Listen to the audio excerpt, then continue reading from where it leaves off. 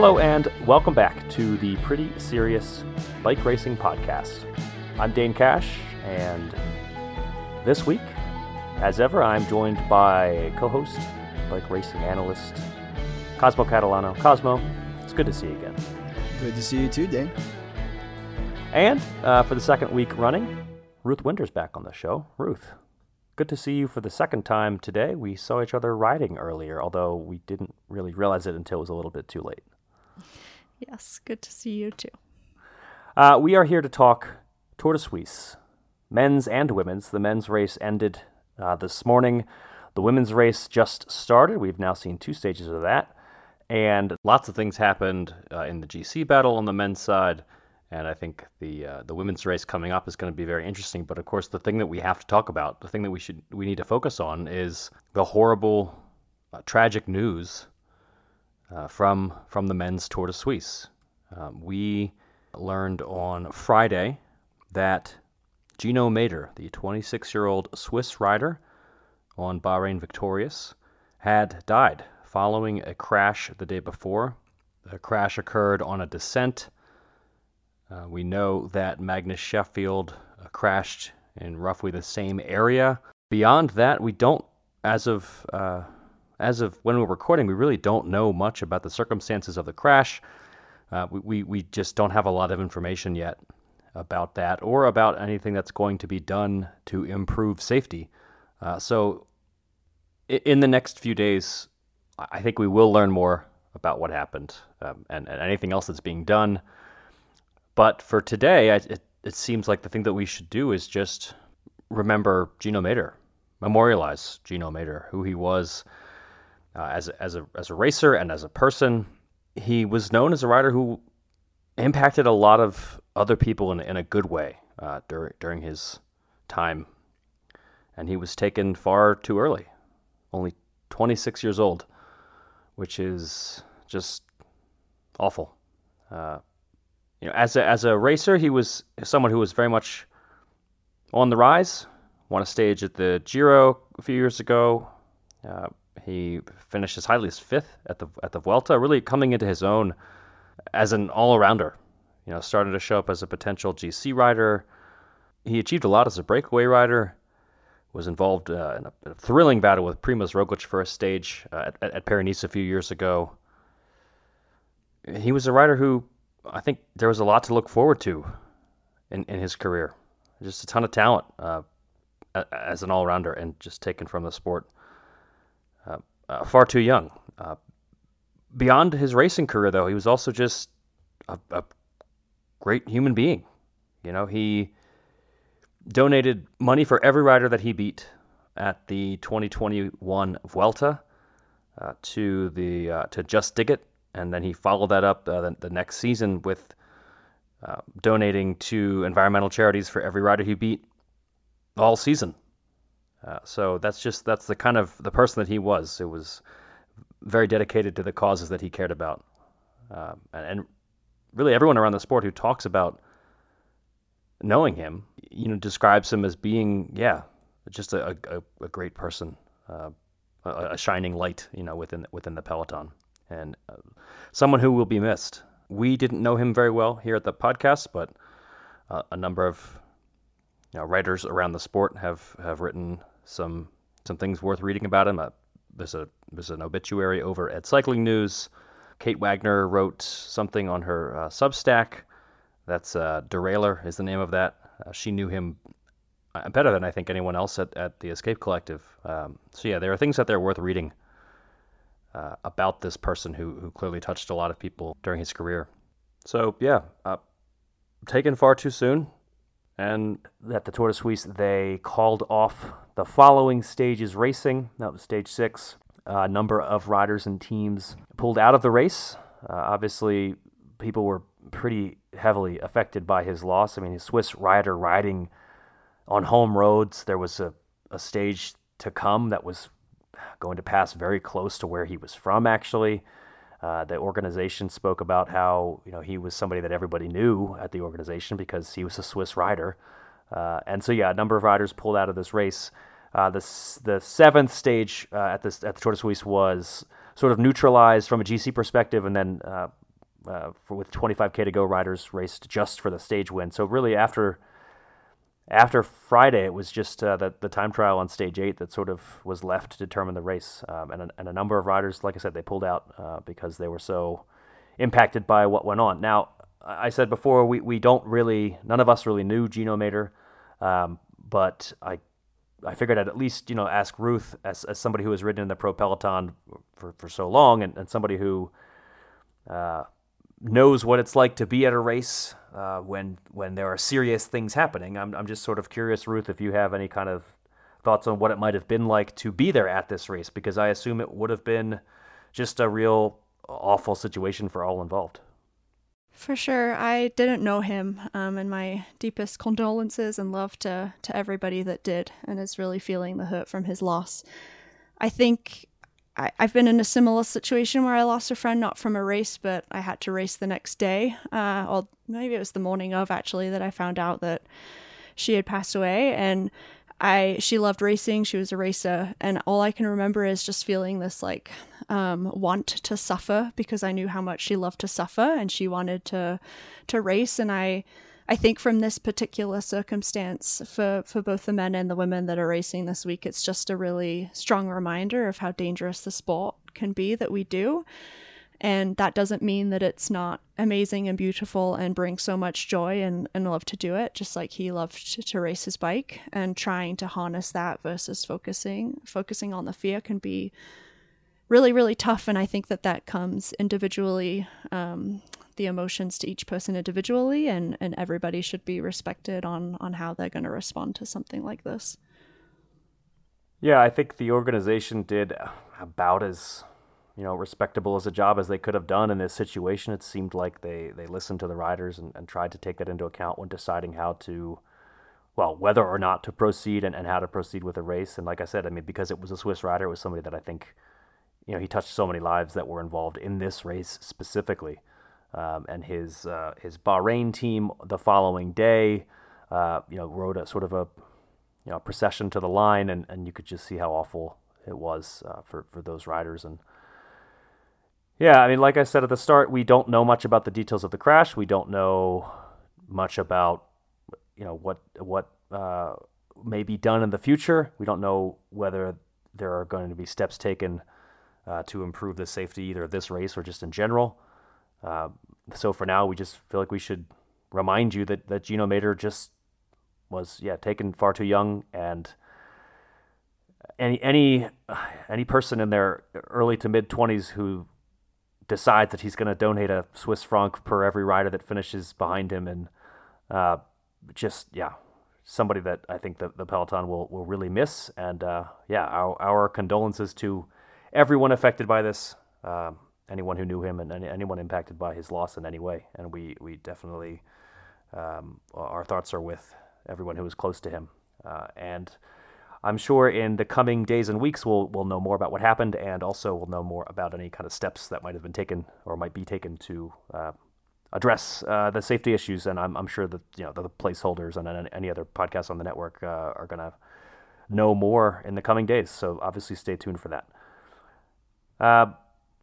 We are still going to talk about the race and the rest of the race. We'll try to draw some takeaways and try to assess how things did finish at the Tour de Suisse on the men's side. And of course, the women's race just got underway, and lots to talk about there as well.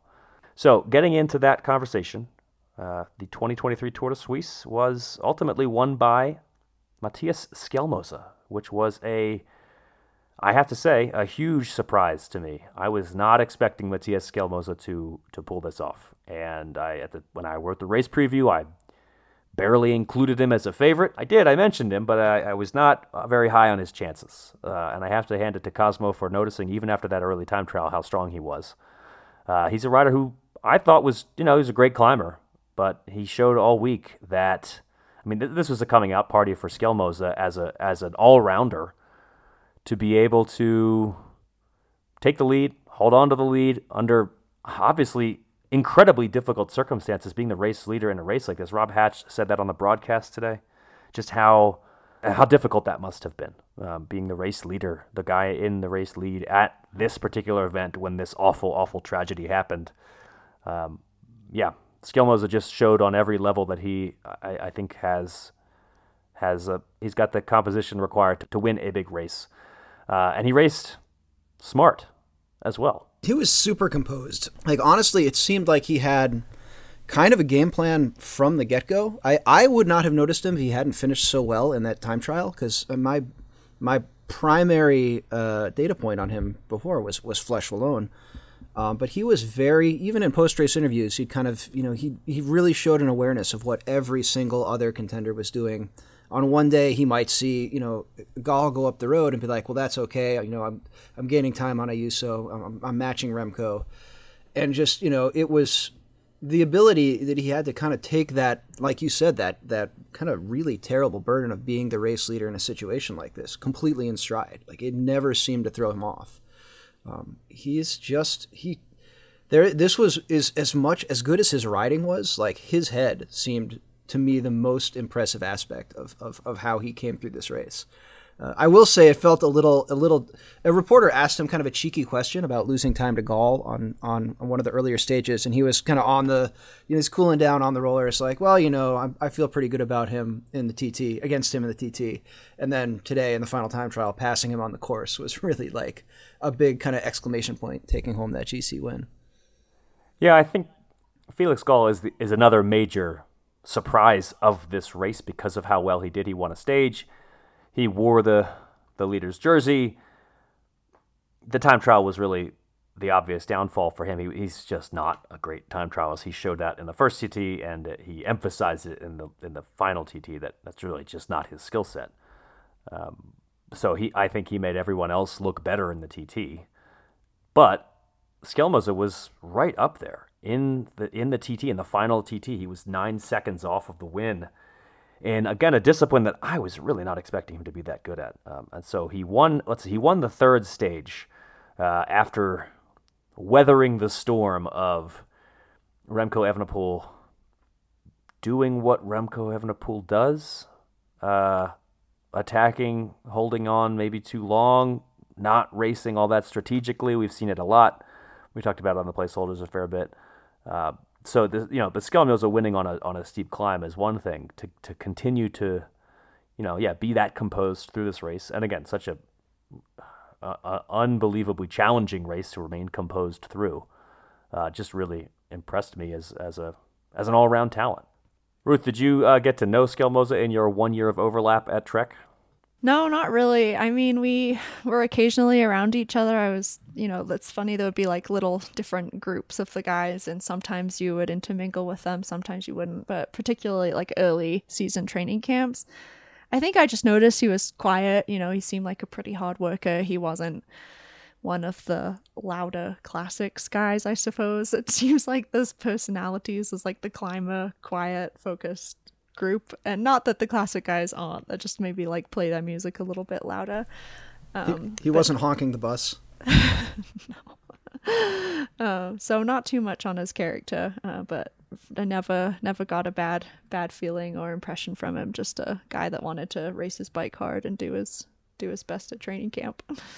Yeah, and I thought I agree with Cosmo totally. He looked really composed this whole week. It was exciting to watch him, and then just go when he felt like he had it.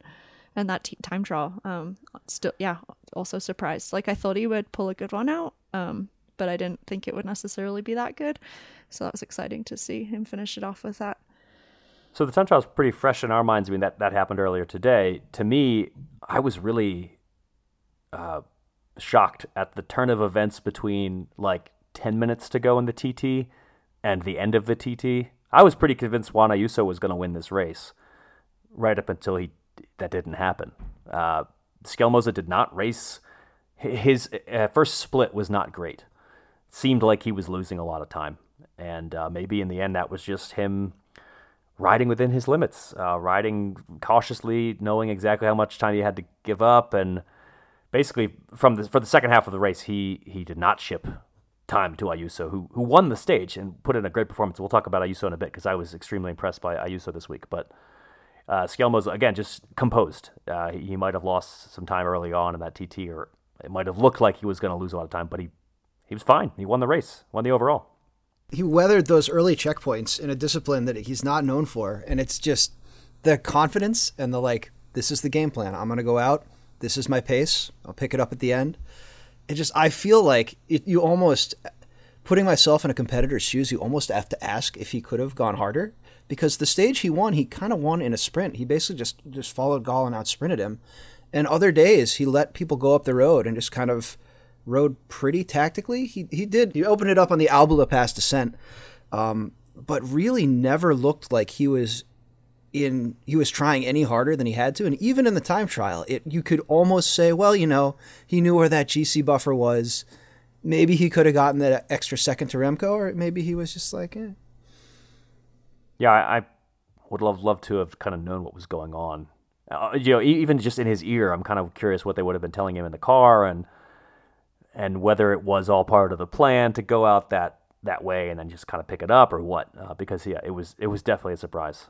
That's what you want. You want to be living in people's heads, right? Like you want to put that stress on your competitors. I'm very excited for the radios that we're going to be getting during the Tour de France. Hopefully we'll get some sort of information that, I don't know, illuminates situations like these. It'd be great to know what that was, what was being said in the car. I did want to talk a fair bit about Juan Ayuso as well. He's a rider that I think the way that he has time trialed in the past 2 months, I guess, it really tells me that he's the real deal. I think he's the most exciting Spanish GC prospect in a long time.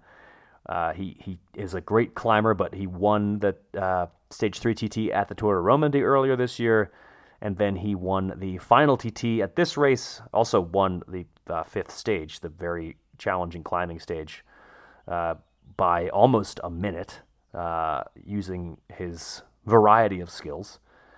Finished second overall, couldn't quite take the race lead from Skelmoza on the final day, but he did win that TT, and I think just all around, I think Juan Ayuso he's the next big thing. I mean, he's kind of already here. He's already finished on a Grand Tour podium, but I was sort of thinking today that where it seems like we're in a situation where we have two teams, Jumbo-Visma and UAE, that could conceivably sweep all three Grand Tours. Because I could definitely see Juan Ayuso winning a Giro and a Vuelta maybe, or Pogacar winning the Tour Vuelta double.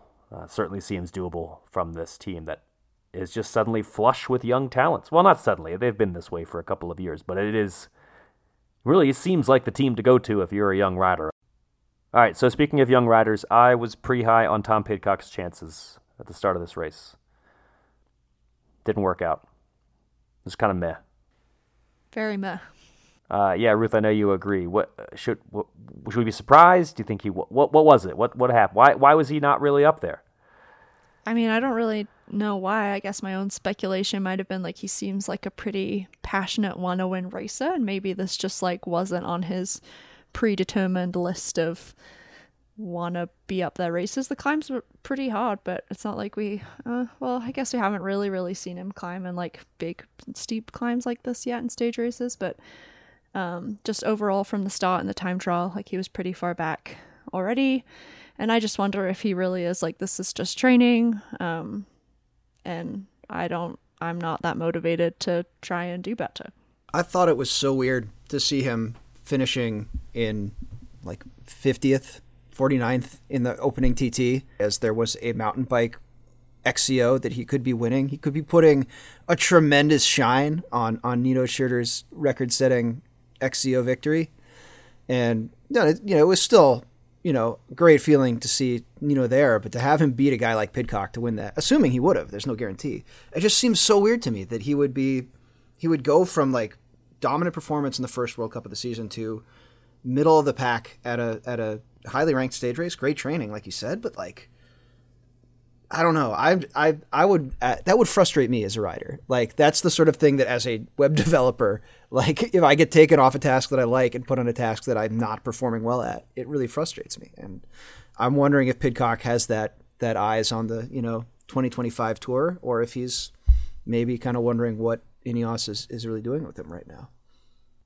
I do think the Tour is a big deal for him. I mean, and there were a couple of points, and it wasn't just Pidcock. There were other riders where the broadcast, the commentators suggested, is this just a training move? Which you don't really hear that very often in stage races when somebody goes on the attack. But I know that when Remco Evenepoel went up the road, it was sort of, is this him trying to win the race, or is he just trying to get some training in the legs? You don't usually hear that, but I guess in June with the Tour de France looming, that's something that's on our minds, and there is this gradient of interest in winning this race for sure, where some riders are just here to kind of tune up.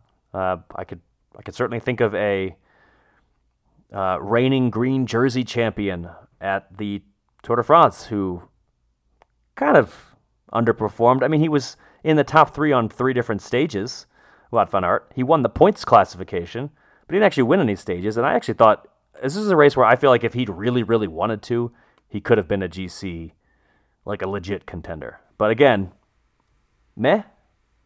Yeah, meh. I don't know. He was there, but he wasn't there. Yeah. And again, he did win the points classification, so we shouldn't be too critical that he... But he's Wout van Aert. What's the points classification to Wout van Aert when the stages? I agree. Well, he is... Points classifications do seem to matter to him. But yeah, I'm thinking he would have wanted a stage far more than a points classification without a stage. That's like the one where if you don't want a stage, it's the worst too. So yeah, Wout van Aert, Tom Pidcock, the classics stars that I expected to maybe be up in the GC. Meh. I was really surprised we didn't get more of a fight out of the non-GC but non-neutralized stage that Remco won. I really thought there was a group of probably 14 or 15 riders that sort of went up on that first or just after that first KOM point, and I was like, oh, we're gonna get like a serious battle here, kind of like classic style for the last 20K of this race. And Remco took off, and that was that. And I mean, I don't know if we put that in the Remco being weird tactically folder, like going full in on a stage that wasn't going to gain him any GC time. But I thought I saw Wout making a move or trying to match, and it just didn't. I don't know. He, like you said, he seemed kind of meh. But of all the kind of cross-disciplinary riders, I think he's maybe the best dialed in how to get himself tuned up, and ready for a specific event. I know we saw Van der Poel last year at the Tour just completely flat, and Wout, on the other hand, was just absolutely dialed. And I wonder if that's kind of the game plan here. He knows what he needs to do to tune, and he's not going to do anything other than that. I wonder how villainous he'll be at the Tour this year, because based on the documentary that I've been watching. Hey, listen to the Unchained Binge podcast, where you'll hear all kinds of conversation about whether Wout van Aert is really villainous, whether that was maybe slightly played up a little. Lots to talk about across those 8 episodes. I have not yet. I just watched Plan B, the episode, and I heard it was a contentious podcast, and I could totally see why, because I had opinions about that episode, so I'm looking forward to see what the team had to say about that. I know Wout van Aert himself had opinions. Well, I mean, the whole episode was full of things that I was like, this doesn't make any sense. This is objectively out of sync with reality. So I'm curious to see how the defenders of Plan B defended it. Well, either way, Wout van Aert didn't win a stage at the Tour de Suisse, but I think he is I'm not drawing any conclusions for the Tour. I'm not drawing any negative conclusions for the Tour about Wout van Aert. To me, it's like, all right, he's pretty good. He's close. By July, he'll be winning stages at the Tour de France again. I think he's good enough to be there. Let's talk about Remco Evenepoel just a little bit. He did win a stage. He won the stage that was neutralized from a GC perspective. He was pretty good in this race. He finished 3rd overall. But I have to say, I thought he was going to kind of run away with it in the GC, and I thought that the biggest challenger was going to be Ayuso. Did not expect Skelmoza to take the race win. Also did not expect Remco to not win either of the time trials. Yeah, he seemed very good, but he just didn't quite seem at his best, and also tactically some question marks. I mean, that the stage where he really had an opportunity to take time with an attack, he just kind of faded and never really challenged. I think he was putting it all, waiting for the time trial, and there was one rider who time trialed better than him, and then Skelmoza was just right there as well. I was really surprised on the Queen stage he didn't try to get across to that Skelmosa group. I mean, they were right there. It was 5-6 seconds. I don't know if the descent was in his head. He definitely made some comments about the descent. I'm not sure if before the stage, but immediately after, before we knew anything else. And he definitely lost time there. But it was just very much like, he didn't seem like he was a guy riding to win the GC. He was a guy who was like, I'm going to make it over this climb and then figure out what to do next. Like, it was very much, I didn't get the sense that he had a game plan the way I did from Skelmosa and also from Ayuso, who really recovered well from a pretty crummy day on stage 4. Like, he lost almost a minute, somewhere around that, to all the other GC guys, and just kind of brushed it off and was like, okay, what do I need to do to put myself in position to win this race? And almost pulled it off. Yeah, he went on, like, almost immediately was back to flying on the mountains, and it took, like I said, a win by almost a minute. I think obviously it needs to be said that every rider in this race was going to be heavily impacted by what happened, and anybody who stayed in the race was going to be heavily impacted by what happened. It's just, I don't know how much we can really truly say about form, or just about form, when there are obviously other concerns going on in people's minds for the rest of this race. So there is that needs to be said. I think that's pretty much wraps up what we had on the run sheet, at least for the men's Tour de Suisse. So I think we can move on to the women's side, where the race got underway on Saturday with a time trial on Sunday. The same team won both stages, shockingly. It's a team that they've won a lot, just a bit, actually. They've even won a few races in a row. Yeah, it's 21 races or something they've won in a row, and like 30, it's 36 or 38. I mean, tit for tat. I don't know how many this year, like enough. So I think it's unsurprising that we saw them be dominant again at the start of this race, both in the road race and the time trial. The thing that does somewhat surprise me is that it doesn't really surprise me, but it's at least notable, is that they do it with different riders. It's not just Demi Vollering winning everything. They do have quite a diverse array of names on the list of winners this year.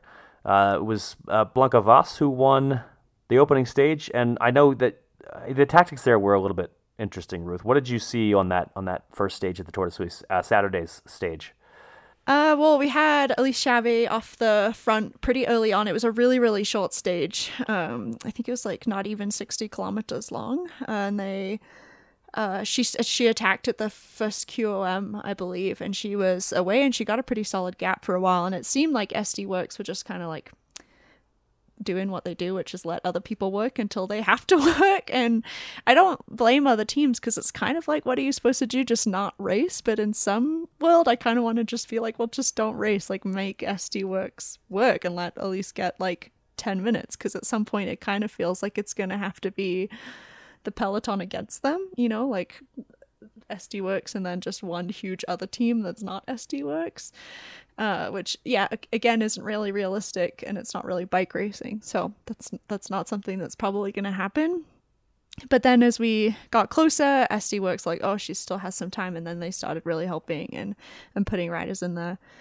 And at the last, I think, kilometer, there was a corner, and I was really, like, Trek still had a lot of riders. Even, like, Loretta Hansen was still there for them after a hard circuit. She was still riding really well. I think they had 5 riders still up there. And Elisa Longo Borghini attacked around this corner, which caused this split. But then there was no other Trek rider close enough to be right behind if, like, it didn't actually work. And so then all that happened was this kind of little split happened with then Elisa. I think there was 3 SD Works and Alena Sierra, basically. And Elisa finished, I don't know, not up there. And I think maybe if Trek could come into that corner a little bit more organized, or like had Lizzie kind of like right there, then maybe that could have been a really cool tactic. Like, it made sense. They just needed to be more organized, and you could kind of see the run up to that point that it almost looked like they had 2 lead out trains. It was like SD Works up the middle, and then a couple Trek riders on the left and a couple on the right. And maybe if they had just been a little bit more together, it could have worked. But I think if they had gotten a rider onto Vollering and Vash when they started chasing after that after Longo Borghini formed that gap. That could have made the difference because they were. I mean, that was anything to make them think twice about closing that down would have been super helpful. You would have ended up with, if it doesn't get caught, you have Marlon Reusser against Longo Borghini and Sierra in a sprint, which does not usually end well for SD Works on paper anyway. And if they do bring it back together, they've just the Vollering and Vash have now both done work to tow the second Trek rider up the finale. But it was just, I thought it was really cool. I thought they picked a pretty unlikely spot on the course and just tried something crazy, and it almost worked out. It just, SD Works is SD Works, right? Like they had there was no question. There was no hierarchical rank pulling. They just did what they needed to do. And you ended up with Vollering sweeping Vash's wheel in the finale. Like their top rider, they're like the world tour leader is doing this kind of like crit team, domestique work, and actually ended up taking herself off the podium by celebrating as she came into the line because she's that stoked for her teammate to take the win. Like how it's tough to beat that. Yeah, for sure. They were just always there. Like they're not always doing something, but they're always there, and it seems like they're always there when it really matters. And I think teams are starting to feel like they have to try something different. Like they need to do something and squeeze something out, which I think Longo Borghini was really trying at that moment, and it was a really good idea. They just kind of didn't utilize the other 4 riders that they had in that bunch by having maybe everybody in position and ready to go before it happened, because if they hadn't done that, Lizzie's proven to be like a pretty decent sprinter, or if they'd been kind of all together, who knows if they could have been at least on the podium for the sprint. So I think that I don't know how they feel about it after the fact, if they feel disappointed, or maybe they did have a plan to be together, because again, you could kind of see them trying to be together. It just didn't form by the time that the moment came. And I think like the moment was the moment, and she either had to try it or she had to not, and she tried it in the end. I do feel like, Ruth, you've said before that it seems like teams don't work together enough to take on SD Works, or just all decide to make SD Works do the work. So maybe they just need to listen more to the Pretty Serious Bike Racing podcast. That to me is a good start, I guess. But yeah, it does seem like it's hard to beat them. Yeah, I can just imagine being in the meeting though and being like, well, we want to race. We're not going to just wait for them. We're going to do it. We're bike racers. What, are we just going to sit around and let them do it? And I would kind of be like, yeah, maybe we should. But then, I don't know. Then like the rest of the team being like, no, we're going to try. We're bike racers. And yeah, I totally see it. I'm not saying that it's necessarily bad. Part of me does want like the kind of comical situation that would occur if literally nobody did anything until they did something. But who knows if we'll get that. It's definitely getting into SD Works' head. Like there was a lot of gesticulating and angry arm waving as they were forced to finally chase. And they're definitely trying to make it not happen. They're trying to make other teams keep doing work that they eventually profit from. And I think people are maybe getting wise. But we'll see. The time trial that followed that stage, Marlon Reusser took the win. Not that surprising. Demi Vollering took second. I was very surprised that she rode such a great TT, just because we haven't really seen her do that many TTs, period. It's just not been something that she has focused on. Honestly, the Women's World Tour does not have that many individual time trials already. But yeah, am I wrong to have been surprised, Ruth, about the way that Demi Vollering rode? She was just 8 seconds off of Marlon Reusser, who is known to be a very talented time trial rider. I think that Demi has probably been doing some work on her time trial, just because with the Tour de Femmes coming up, she's going to want to make sure that's pretty strong, and do her best shot there. I don't know that I would have necessarily picked her for second. But we know her strength. We know that she's a super smooth cyclist, and I'm sure that she has been on her time trial bike, kind of looking towards July. So I'm not surprised, or I'm not shocked, maybe a little surprised at the placing, but not at all shocked. I think it was a good TT for her. The descent at the end, especially. I think back to the Vuelta Femenina and her just blind descending breakneck speed into the fog, and kind of watching her come into the last few corners on that TT. I definitely saw a similar, not like abandon or anything, but just very confident, precise line setting. And I mean, there's seconds out there that you can grab for 0 watts, and I think she picked up a lot of them. She's a smart bike racer for sure, in addition to being, absurdly talented. And the Tour de France Femme, it does have a TT. The final stage is a time trial at the Tour de France Femme avec Zwift, a time trial in Po. So that will obviously have an impact on the race, where she is, I have to think, the favorite. She seems to me to be the clear favorite to win the Tour de France Femme avec Zwift. So a TT would definitely cap that off pretty well. All right, the race ahead at the Tour de Suisse women. So we've seen 2 stages thus far. There are 4 stages in total. So by the time you listen to this, the race may even be over, depending on when you're listening. But we do have a lumpy stage 3 ahead, and then a lumpier stage 4. No huge mountains really to climb, at least none that are going to have a major impact on the race. So it's just sort of a race where you're going to, I think, be able to have an impact if you are a rider who is, punchy but not necessarily a huge high mountain, alpine climber. That said, Demi Vollering's pretty punchy, so I don't really know what anybody can do. I don't know. Is there anyone else you have your eye on, Ruth, as a potential challenger to the SD Works dominance in this race? I think that last time we saw Kenya and Saram race against them, they really did a good job of throwing a bunch of attacks.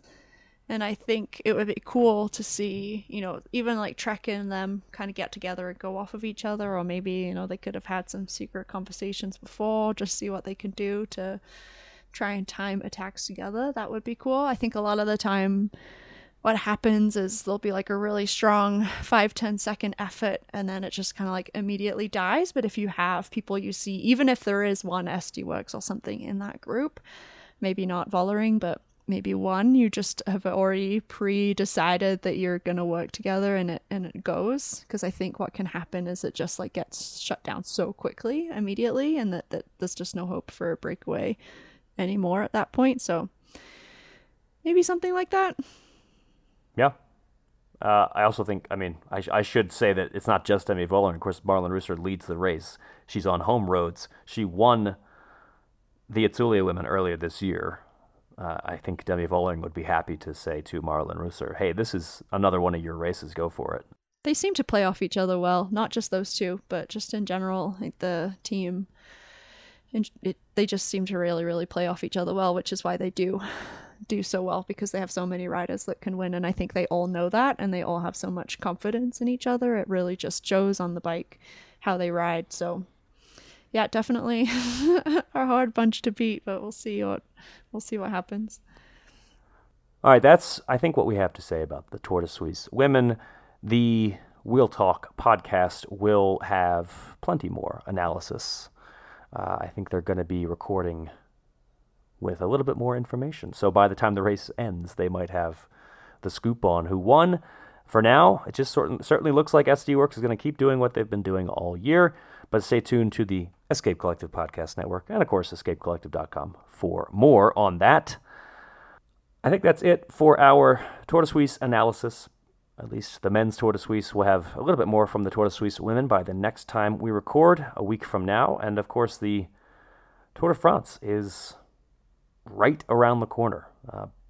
The next show that we do, I think, will be the last before the 2023 Tour de France gets underway, which is pretty wild to think about.